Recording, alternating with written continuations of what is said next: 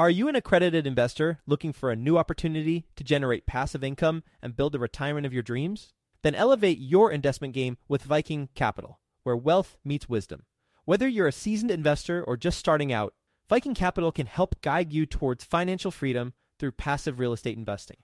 With strong and transparent underwriting, Viking identifies low-risk opportunities with the goal of preserving investor capital and maximizing long-term growth potential.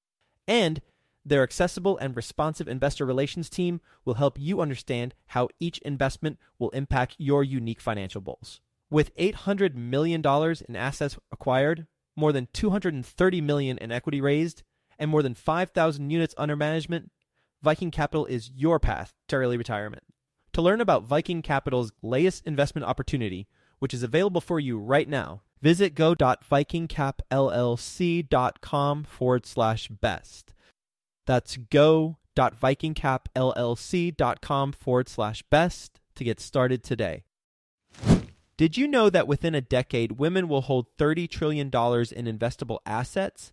Yet somehow only 19% of women reported feeling confident in selecting investments that align with their long-term goals.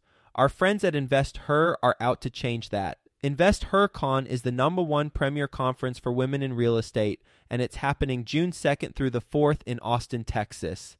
InvestHerCon is not just another real estate conference. It's a transformational experience focused on real estate investing, business strategies, and self-care tactics, all designed to help women take control of their financial futures. Gain the knowledge and skills you need to grow your portfolio and build a sustainable business, all while connecting with over 500 women who are playing at the same level. To learn more and to get your tickets, visit InvestHerCon.com today and use the code 100BESTEVER to get $100 off your ticket. That's InvestHer, H-E-R, con.com, promo code 100BESTEVER to get $100 off your ticket. Quick disclaimer, the views and opinions expressed in this podcast are provided for informational purposes only and should not be construed as an offer to buy or sell any securities or to make or consider any investment or course of action. For more information, go to bestevershow.com. You don't want it to be painful for 5 to 7 years. So you really want to enjoy the journey because you're going to be doing a lot of deals and it's important to have some longevity along the way. So pick your partners really carefully. Welcome to the Best Ever Show, the world's longest running daily commercial real estate podcast. Our hosts interview commercial real estate experts every day to get you the best advice ever with none of the fluffy stuff. Best Ever listeners, how you doing? Welcome to the Best Real Estate Investing Advice Ever Show. I'm Joe Fairless. This is the world's longest running daily real estate investing podcast where we only talk about the best advice ever. We don't get into any of fluffy stuff. We don't like that fluffy stuff. No time for it. We want to talk to Tony Castronovo, and we want to talk to him about his multifamily ventures. How you doing, Tony? I'm doing great. Thanks, Joe. Well, I'm glad to hear it. And a little bit about Tony. He has the company Novo Multifamily Group. He's a full-time multifamily real estater. That should be a term. I think I just coined something. He's a real estater. He's a full-time real estate entrepreneur and syndicator. He's a real estater. He's got a portfolio of 868 multifamily units across 7 properties in Texas and Oklahoma. He's based in Houston, Texas. With that being said, Tony, you want to give the Best Ever listeners a little bit more about your background and your current focus? Absolutely. And thanks for the intro. Actually, I focused on multifamily for the last 4+ years. Before that, I had spent about another 4 years in the single family space before being totally focused on multifamily starting in 2018. I am a full-time real estater, I should say, entrepreneur. And that's about a year in. So that's pretty exciting. Lots of things we can unpack on that. Mm-hmm. And I actually just launched another business just yesterday, focused on transition and performance coaching for entrepreneurs that are looking to get out and make it a full-time thing, or maybe started that way and just need a little bit of help to stay focused and be goal-driven. And so that's something new and exciting. Well, congratulations on the new business launch. That's awesome. Thanks. You can see how it can tie into your multifamily business. I assume since you syndicate, you raise money from investors, right? So Let's talk about your story a little bit. 1 year ago, approximately, you were not full-time. You were doing something else. What were you doing? For the last 25 years or so, I'll date myself, I was a management consultant. I spent about 11 years working with Ernst & Young before I made the jump. Okay. And then what did you do to prepare yourself to make that jump into real estate full-time? I like to say that it was very methodical and I reached financial freedom. And then one day I said, okay, I've hit my point in the timeline. It's now time for me to ride off into the sunset. And it absolutely wasn't that. We went through all the stuff with COVID, which kind of set my timeline back a little bit, probably a good year and a half. During that time, I had a little concern about layoffs and where my job security was. I had seen people around me being let go, people scaling back. So I ended up taking a short stint with a much smaller consulting company to just give it a shot, be entrepreneurial, try to help this business grow. And it was a bit of a, I'll dare say, train wreck, which was great because having forced your hand. Yeah, it just pushed me out the door and said, I'm going for it. And sometimes that's just a blessing in disguise. Mm-hmm. It's a very similar story for what happened to me. I was working at an established advertising agency in New York, and I worked there for 7 years. And then I decided to give myself a promotion by taking another job at another agency and make more money. But I was there a year, and it was more or less a train wreck also because I wasn't a good fit for that agency. And it forced my hand, where after that, I then left the advertising world and I went into multifamily full-time. So if someone's considering leaving their industry to become full-time, simply go to a company where you won't be a good fit, and then you'll have to go into multifamily to make your ends meet. You said you just launched a business that helps with people in performance coaching, but also in the transition period. What are some milestones that you recommend in a best case scenario be accomplished prior to going into another business or another career path full-time, whether it's real estate or some other unrelated field? It's probably no perfect solution for everybody, but I certainly wouldn't recommend just listening to a few podcasts, reading a couple books, and saying, I'm going to go out and do my first deal. I'm going to quit my job. And you have to be somewhat established and really have a good idea of what's your day going to be like the moment you decide to turn in the keys to the W-2. How are you going to operate? How are you going to stay disciplined? What are you driving toward? Are you syndicating and looking to continue raising money for deals? How many deals you're going to do? What kind of fees do you think you can generate? You have to have somewhat of a plan in place and some ability to have executed at least part of that plan so that you got enough confidence, you get a little bit of runway to get out there and try this thing called entrepreneurship. So let's talk about your deals. You've got multifamily deals in Texas and Oklahoma. It totals 868 units. What's the smallest deal in terms of units, and what's the largest deal? The smallest is 20 units, and that was what I call an IRO, independent real estate owned type of property. The first and only that I bought just by myself, no syndication, no partner, no JV. Interesting learning experience, but it was my entry into multifamily and turned out fantastic. Couldn't have asked for a better deal, but it was tough along the way. So I got lots of war scars from it, but I learned so much. Mm-hmm. The largest one is 396 units, and it's a Class A property. It's a year old. It's actually on the market now to sell, and we just got it last December. So it's another great case study, if you will, but I'm pretty fortunate on that one. Where are the 20 units located and where are the 396 located? What city? The 20 actually is a property that I recently disposed of. That property is in Bryan College Station, Texas, where Texas A&M University is. And then the 396 is up in a town near Fort Worth, Texas. What town? I'm from Fort Worth. Okay, Weatherford. I grew up in Aledo. I went to school at Aledo High School, so it's literally the town right next to Weatherford. Oh, awesome. Got it. That is certainly path of progress, that West Fort Worth, where Weatherford is located. All right, so College Station, you just sold it. What'd you buy it for? How much you put into it? What'd you sell it for? I bought it for $980,000, and we ended up selling it for $1.825 million.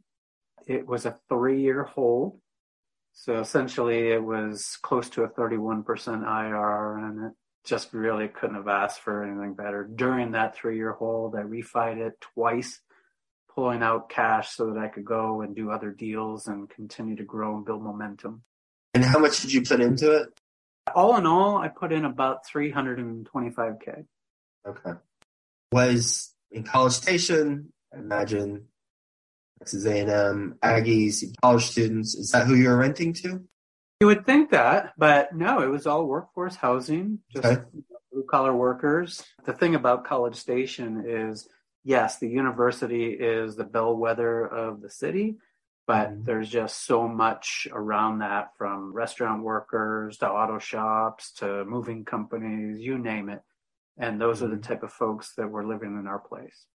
So 1.825, and you put in 9, 10, 12, just like 1.3 or so. That's 1.3 all in. So you cleared a little over $500,000 on that in profit. Is that about right? Yeah, that's about right. Wow. Bravo, my friend. Nice work. No wonder you do a multifamily instead of single family. You got some scars from that property. So you got $500,000 plus from it in profit, but how did you get those scars? Well, as you know, multifamily, everybody says, is a team sport, right? I didn't know that at the time. I just figured I used to buy single family homes. I used to renovate them and then rent them and rinse and repeat. And this is just bigger and more units. That's what I thought. Me too. Totally different, right? And especially my single family homes were about a 30-minute drive. This was about an hour and a half. And I also inherited tenants, whereas my homes were always vacant. So now I inherited 20, I'm not going to say problems, but they weren't easy tenants to deal with. So I hired third-party property management, which was another change for me because I was self-managing the single-family homes at the time. But battle scars along the way, I'd say, is from a financing perspective. When it's just you know, you can put a CapEx budget together and understand what your run rate's going to be. But, man, when the wheels come off, it's you. So we had to get very creative. And I'll tell you that I had this fantastic plan with the bank. I said, all right, everybody's month-to-month leases. The prior owner was in his 80s. He owned the property for over 40 years. He never raised the rent. Everybody was month-to-month. Late fees were $3 on this property. So this was a fantastic opportunity to just say, okay, every month we're not going to renew 2 tenants. We'll come in, we'll renovate, and keep occupancy at 90% and be able to pay our mortgage and all that good stuff, and then rinse and repeat. And on the spreadsheet, that looks amazing, right? That's right. Wonderful business plan, but it doesn't always go that way. So for me, after the first month, and I realized, hey, I got 2 brand new units. Why won't anybody move here? Oh, well, the other 18? Yeah, it's a turd all around it. So that was a big wake-up call, and I said, okay, that's it. Not 2 units a month. We're doing 7. And that hurt from an occupancy standpoint, but we basically let 7 tenants go the next month, and we doubled down on our construction crew, and we just started churning through units. And within 7 months, we renovated 19 out of 20 units. I had one guy that just would not go and was always willing to keep paying higher rent. So we kept him. But other than that, we turned that place in 7 months. All 19 out of 20 in 7 months returned? 19 out of 20, we brought rents from $500 to $750. That is such a good insight for the best of our listeners. On paper, you are going to do a couple units, be very conservative, and then do the turnaround process over time. But because prospective residents who are coming in at a higher rent, different demographic, they're looking to have a better community experience, and they saw that they weren't going to get that, therefore you weren't renting it out, even though the comps were showing, I'm assuming, that you could rent it out, or you should be able to rent it out at $750. That's going to help a couple people who are listening to this whenever they're putting together the business plan. So thank you for that. Of course. The other thing I mentioned, I put $325K into that, which is kind of a lot for that size property. But the reason why I spent that kind of money was this was like a 1967 vintage property. It needed a new roof in a bad way. It was a flat roof. It also needed new HVAC systems. They were all pretty much like original equipment. They don't make them like that anymore, that's for sure. But I just said, we're ripping the Band-Aid off. It's all new systems, brand new TPO roof. We had 5 balconies across the front of the property that were all rotted out. So we had to tear those down, new concrete, new framing. These are things that people don't necessarily pay extra rent for, but it drastically reduced my operating expenses. Once we were fully stable, we hardly spent any money on repairs and maintenance. There's just nothing wrong with it at that point. You mentioned earlier you had to get creative with the financing. When you were talking about financing, I initially thought you were talking about the debt, but then I figured out, I think you're talking about cash out of your pocket to make this thing happen. Will you elaborate on some examples of how you had to get creative to support the CapEx that was needed to turn this thing around? Yeah, I had a pretty decent bank loan that also included some capital expenditures, but not really to match what I wanted to do on the property. So I took what I could get on that and said, I'll figure it out. Got funds in the bank and access to credit lines and things like that. But when you've got to accelerate everything and you've got crews working round the clock, cranking out units, you start burning through a lot of cash in a pretty fast way. So I really had to tap into additional lines of credit. I was maxing out credit cards. I was using sources like Kabbage and Fundbox and these sources of funding where you have to pay weekly. I mean, it was stressful. But man, after I did that first refi, it felt so good. I paid off all that debt and still had something left over to go do another deal. But it was stressful. Mad respect for you to persevere through that and have the faith and the fortitude to see it through. Do you have a significant other in your life? I do. How did that conversation go with your significant other during this time where you're maxing out credit cards, you're doing weekly Fundbox and Kabbage? I'm not familiar with them, but you said having to pay weekly or you're getting weekly draws from them. It seems like a lender almost. So how did that go on the family front? It went well enough. I mean, part of it is my wife trusts me and I keep her in the loop. We're not looking at account balances every day, every week kind of thing, but she trusts me that I have her best interest in mind. And that's super important, to have the confidence that she believes in me and what I'm doing. And these are all just short-term type things that she could see the improvements that we were making. She could see that we were bringing in new tenants at higher rents. It was just a matter of time. So I like to think that all those years in management consulting and helping clients and executive suites to better manage their businesses surely would allow me to manage my own finances for my real estate business. And it did. We'll get back to the show, but first, some sponsors I'm confident you'll find value in learning more about. It's no secret that everyone is trying to find a recession-proof investment right now. What if you could invest in one of the most recession-resilient asset classes of the last 25 years with one of the best teams in the U.S.? Self-storage is that asset class, and Reliant Real Estate Management is that team. Reliant Real Estate Management is the 17th largest storage operator. They have sold over $1 billion in self-storage assets and have lost no investor principal with the average project-level IRR of 33% in the last 3 years. Right now, you can be one of the first to invest in their next fund at ReliantFund4.com. Fund 4 is a $100 million equity fund with 7 properties already identified to close before the end of 2022. If you're an accredited investor, visit ReliantFund4.com to download the investment summary and schedule a call with Reliant's experienced team. That's ReliantFund4.com, ReliantFundFour.com. I'd like to introduce you to my good friends over at PassiveInvesting.com, a private equity real estate firm based out of the Carolinas. PassiveInvesting.com makes it easy for you to start investing in real estate. They focus on acquiring institutional quality apartments and self-storage facilities with private accredited investor funds. They also have a real estate debt fund that offers hard money loans to local fix and flippers across the U.S., which currently has a 0% default rate. With a portfolio of over $700 million in assets and controlling over $250 million in equity, they know how to secure the best deals and how to avoid the red flags. If you are interested in learning more, please reach out directly to PassiveInvesting.com and request the free Passive Investor Guide that outlines the 7 red flags for passive apartment and self-storage investing. Visit PassiveInvesting.com/red flags to download that PDF now.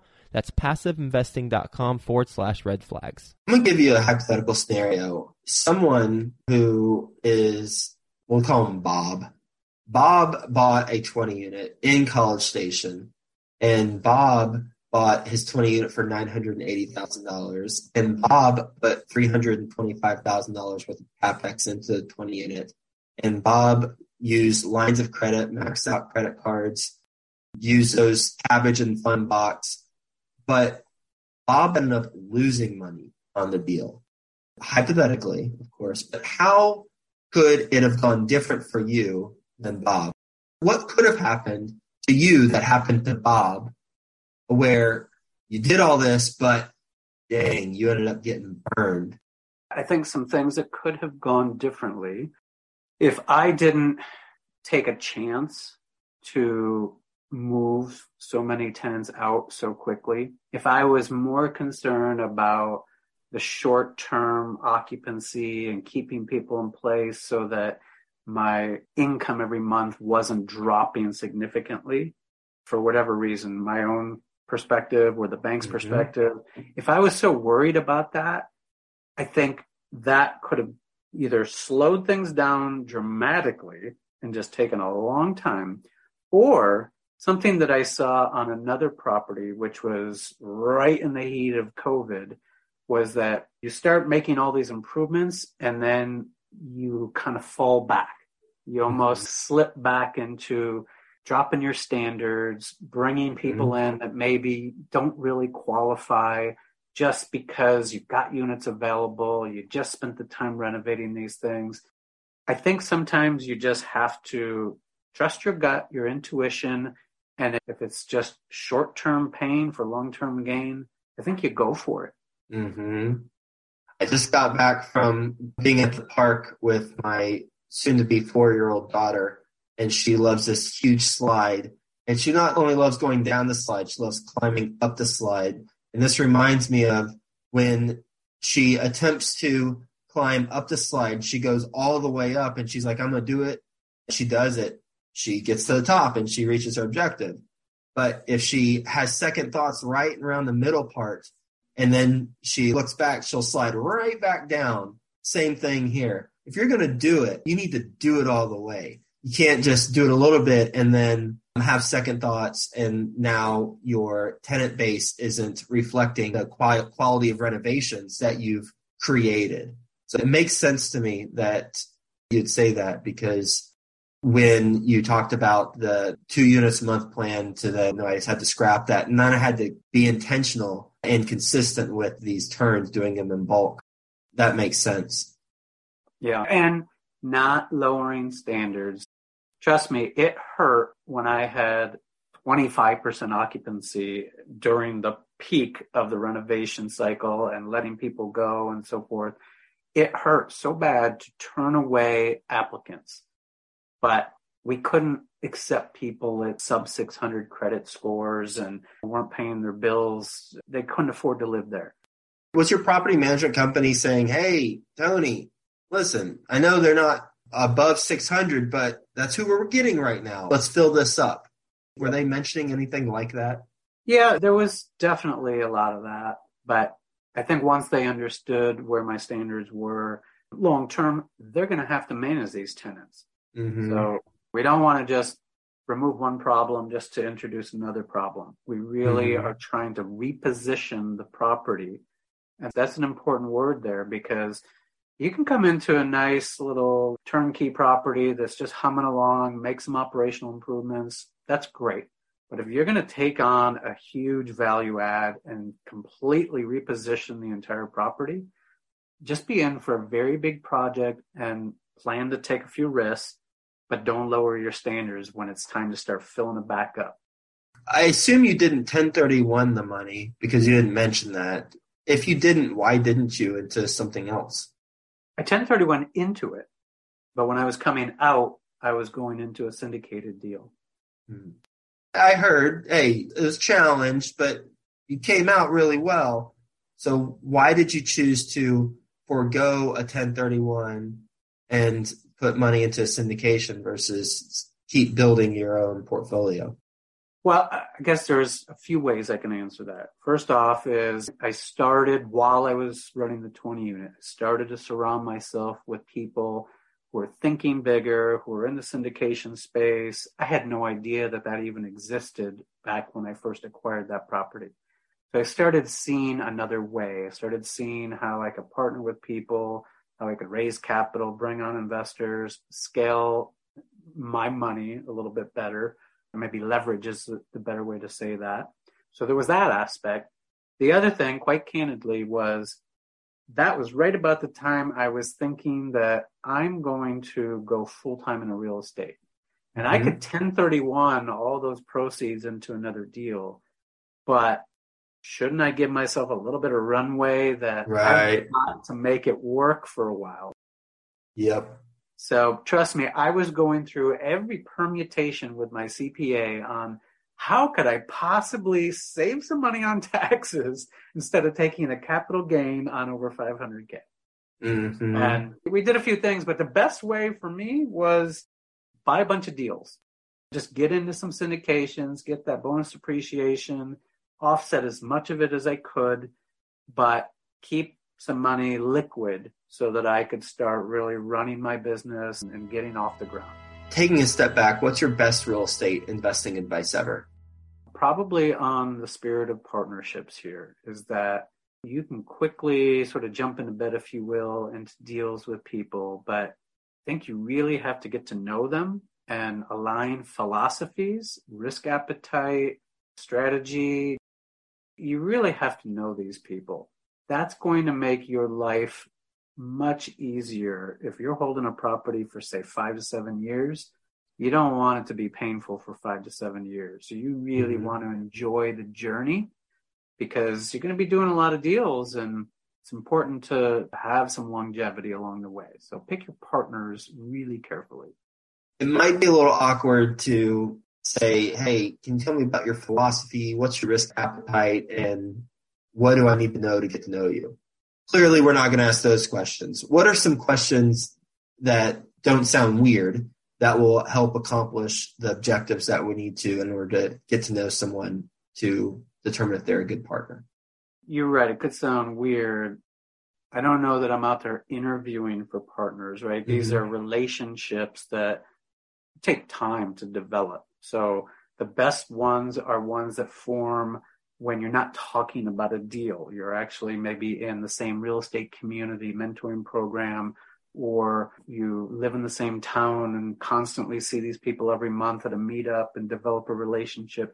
Something besides focused on a deal, because that's a transaction. And you don't want to start forming a partnership for the first time when you have a deal in front of you. But I give you one little example. I was considering a partner And we actually went and drove out to a property. It was a couple hours away. And as we're driving back, we got on this topic of how we were going to finance the deal. Mm-hmm. And he said something like, well, I would only pay cash. And I'm like, well, why would you only pay cash? Well, because I don't believe in paying somebody else interest. And I was just like, well, nothing against Dave Ramsey, but that's a Dave Ramsey mindset, perhaps. And it's not something that I personally subscribe to. And it's not that he was right and I was wrong or vice versa, but there were two different philosophies. And mm-hmm. So I knew pretty quickly that we probably wouldn't make the best partners. Mm-hmm. Great friend, but not a great partner. Noted, and thank you for that. We're going to do a lightning round. You ready for the best ever lightning round? I hope so. All right. What deal have you lost the most amount of money on? I don't think I've lost, but I surely could have gained a whole lot more. I had my second deal, which was my first syndication.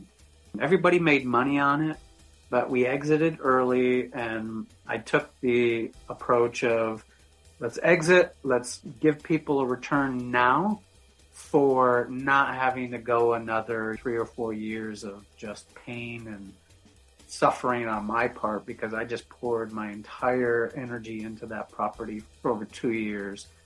So we ended up with a 15% return on it, which is certainly nothing to write home about, but we could have lost money.